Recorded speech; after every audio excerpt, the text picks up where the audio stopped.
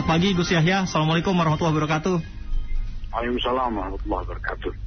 Gus Yahya, selamat ya, sudah terpilih menjadi Ketua Umum PBNU periode 2021 hingga 2026, Gus. Terima kasih, mohon doa restu. Amin, mudah-mudahan bisa berjalan lancar sampai nanti di akhir masa bakti. Gus, kita boleh mengajak juga ya pendengar untuk bisa menyampaikan pandangannya, terutama mungkin ada warga Nahdien juga yang ingin menyampaikan komentar tentang kepemimpinan Gus Yahya selama kurang lebih sampai tahun 2026 nanti. Silakan pendengar, Anda bisa bergabung dan menyampaikan pandangan Anda tentang harapan-harapan kepemimpinan Gus Yahya memimpin PBNU selama beberapa tahun ke depan. Silakan Anda bisa sampaikan melalui 0215869000. Gus, mungkin bisa disampaikan setelah terpilih ini apa yang akan dilakukan oleh Gus Yahya ke depannya di PBNU?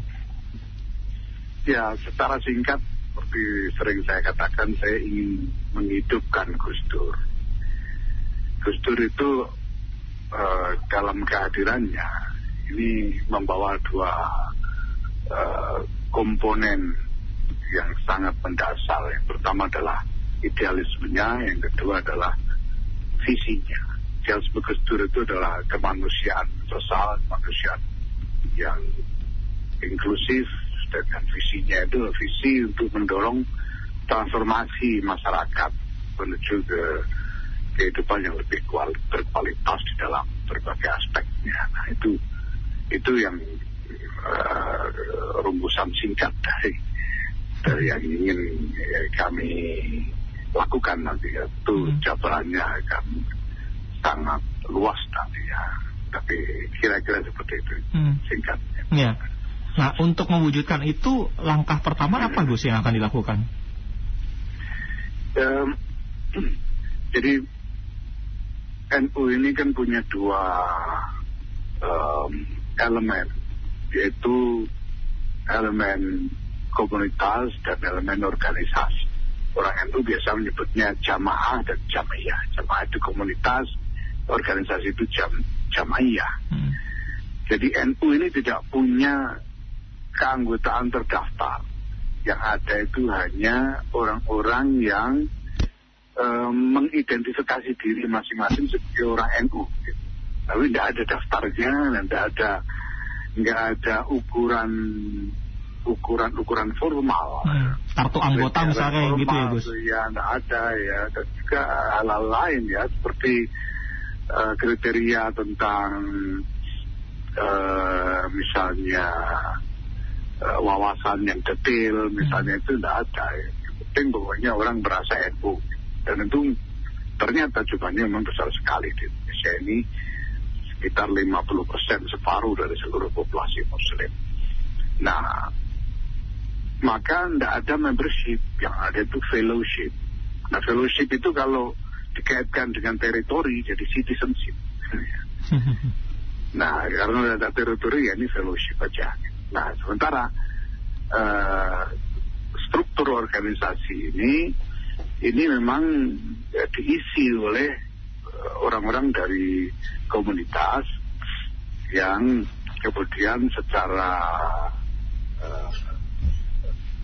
kontinu aktif di dalam berbagai kegiatan formal organisasi.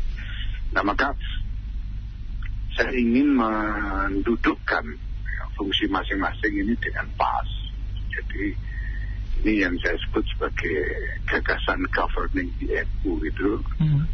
Artinya bahwa struktur organisasi ini harus bisa berfungsi pelaksana pemerintahan terhadap komunitasnya. Gitu. Nah, maka nanti organisasi ini harus bisa merumuskan agenda-agenda nasional untuk bisa dijabarkan di dalam kegiatan-kegiatan yang terlaksana di basis melalui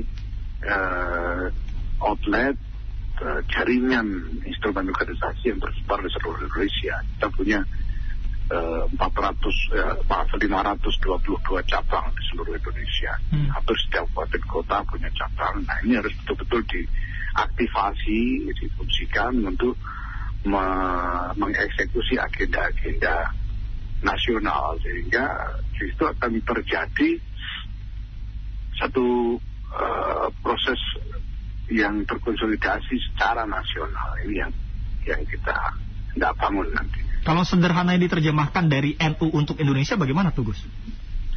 Ya tentu, karena kita NU ini soal Indonesia ini tidak bisa ditawar lagi. Semuanya untuk Indonesia pertama-tama.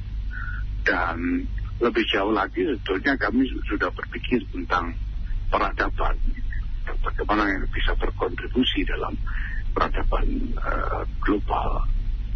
Maka kami juga akan aktif terus terlibat di dalam pergulatan internasional yang memang sekarang sedang sangat intens untuk membangun masa depan yang lebih baik bagi peradaban global kita ini. Ya, karena itulah Gus Yahya juga sangat concern sekali ya tentang ketimpangan ekonomi, kerusakan alam, ekologi, hukum dan korupsi, serta kebangkrutan etika dan moral. Ini yang sekarang tidak hanya jadi tantangan dunia, tapi spesifik Indonesia yang sedang terjadi. Karena itu isu ini yang diangkat. Persis. Nah, tapi semua itu kan harus diadres, harus ditanggapi secara strategis, dengan strategi. Supaya kita tidak cuma berwacana, tapi harus ada strategi yang tepat, yang dieksekusi secara terkonsolidasi dan sistemik. Ini yang kita perlukan. Itu. Nah, jadi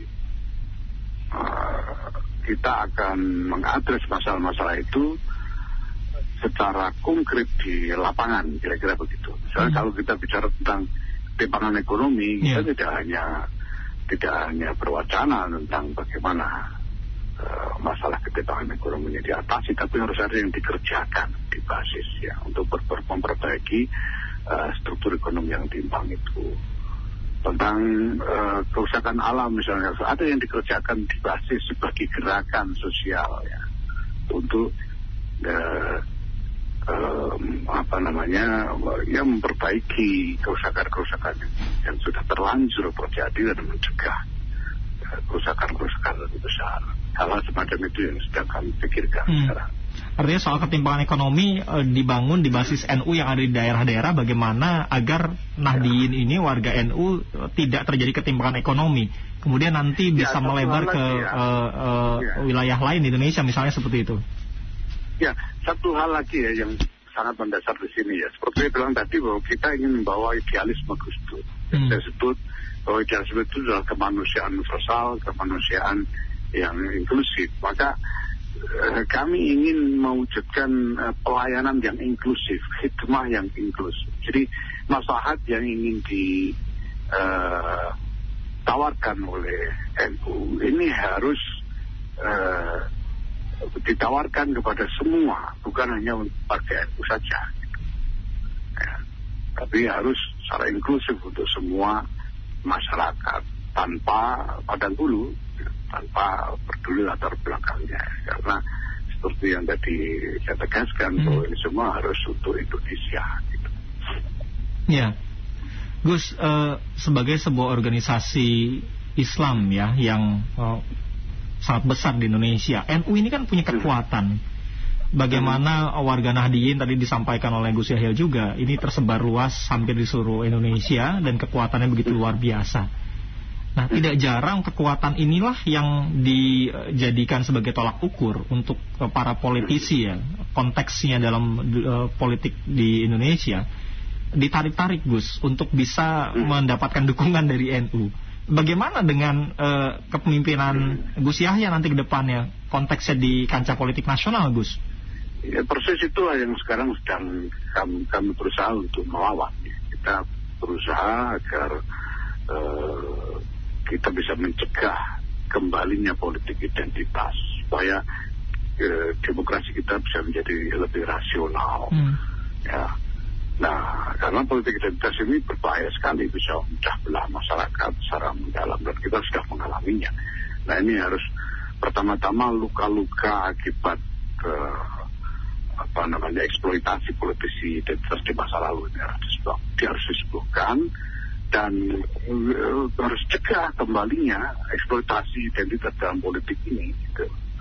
Karena kami sendiri juga berkeyakinan bahwa ini bagian dari iman kami, bahwa Islam itu hadir bukan hanya untuk satu kelompok identitas saja. Islam itu harus dihadirkan sebagai maslahat untuk seluruh umat manusia tanpa penanggung.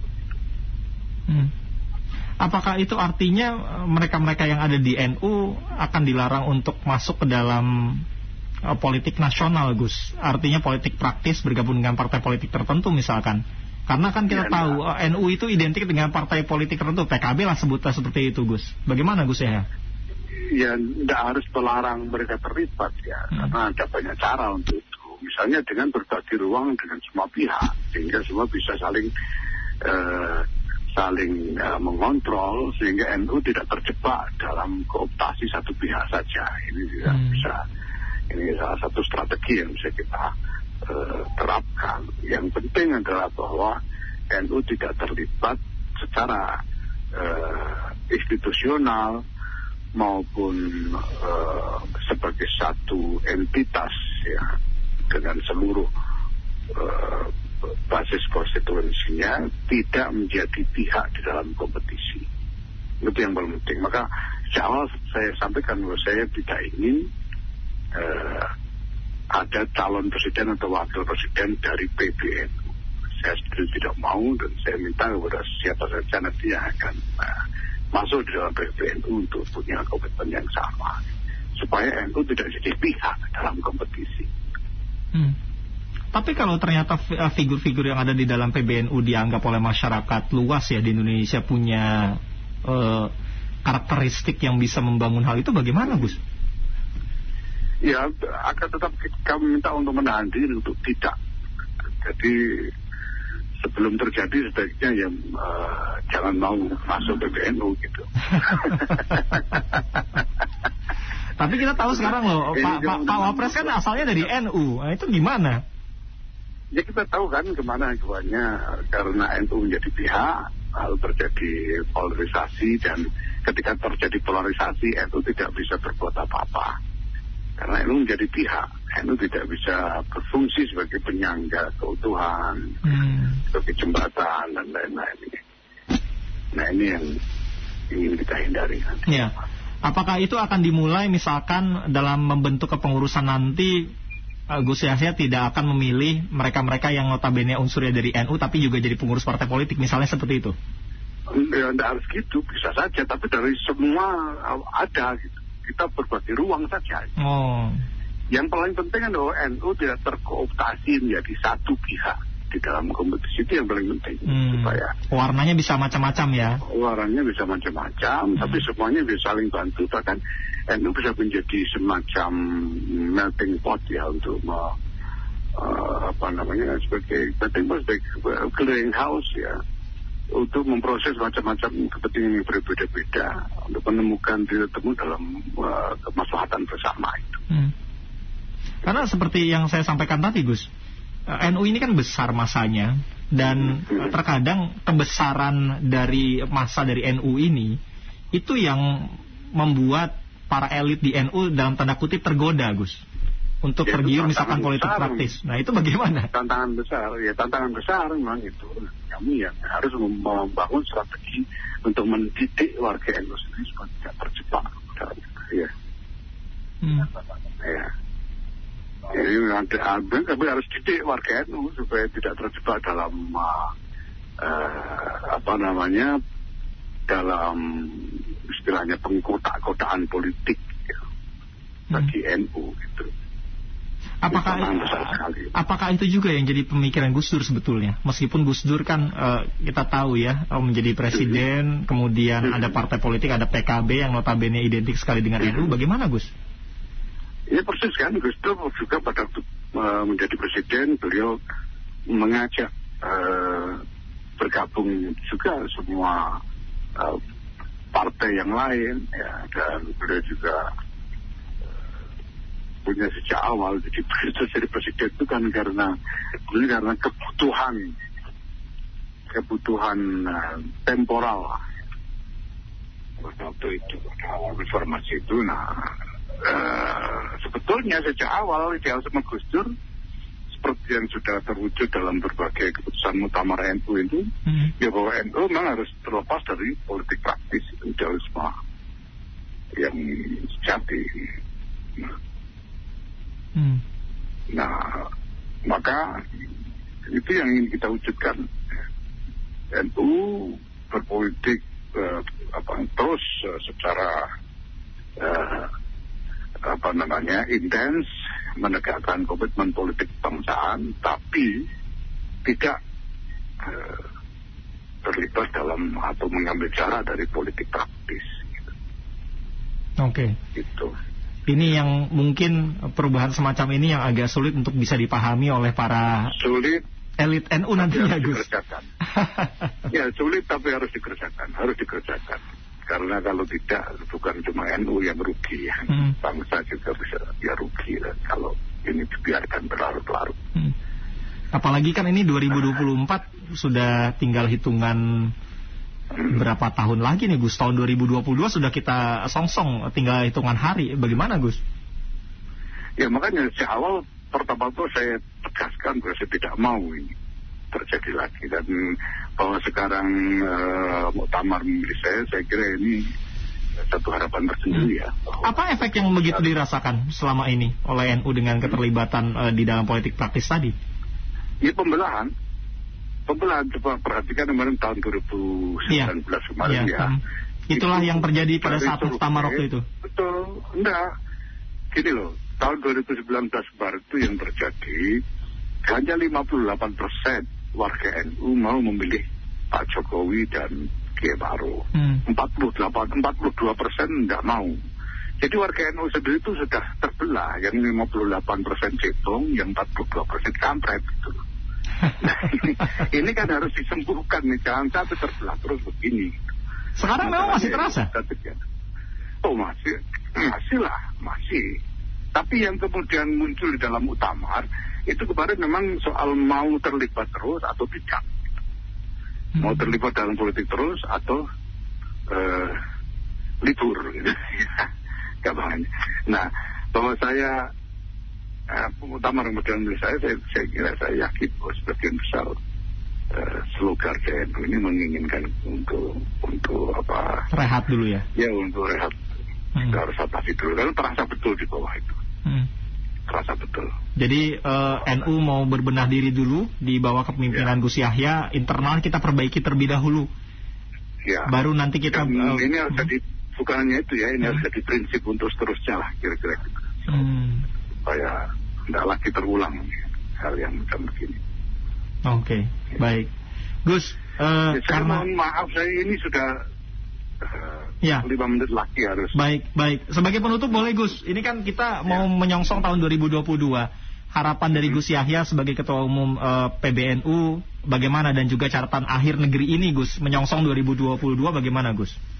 Ya, ada banyak masalah yang harus diatasi, misalnya soal pandemi ini, dan kita butuh recovery, dan semua itu harus dilakukan secara masif, secara menyeluruh ya. Maka kita memerlukan transformasi yang menyeluruh, melibatkan seluruh masyarakat ya.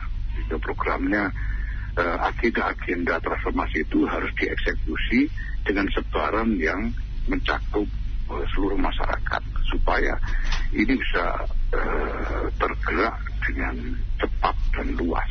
Itu yang kita harapkan ke depan.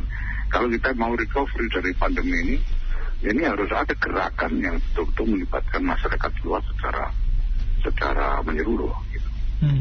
Namun saya berharap bahwa dengan saya kira kita bisa lihat lah ya, selama ini pemerintah misalnya juga sangat efektif di dalam mengatasi problem-problem besar yang muncul selama ini.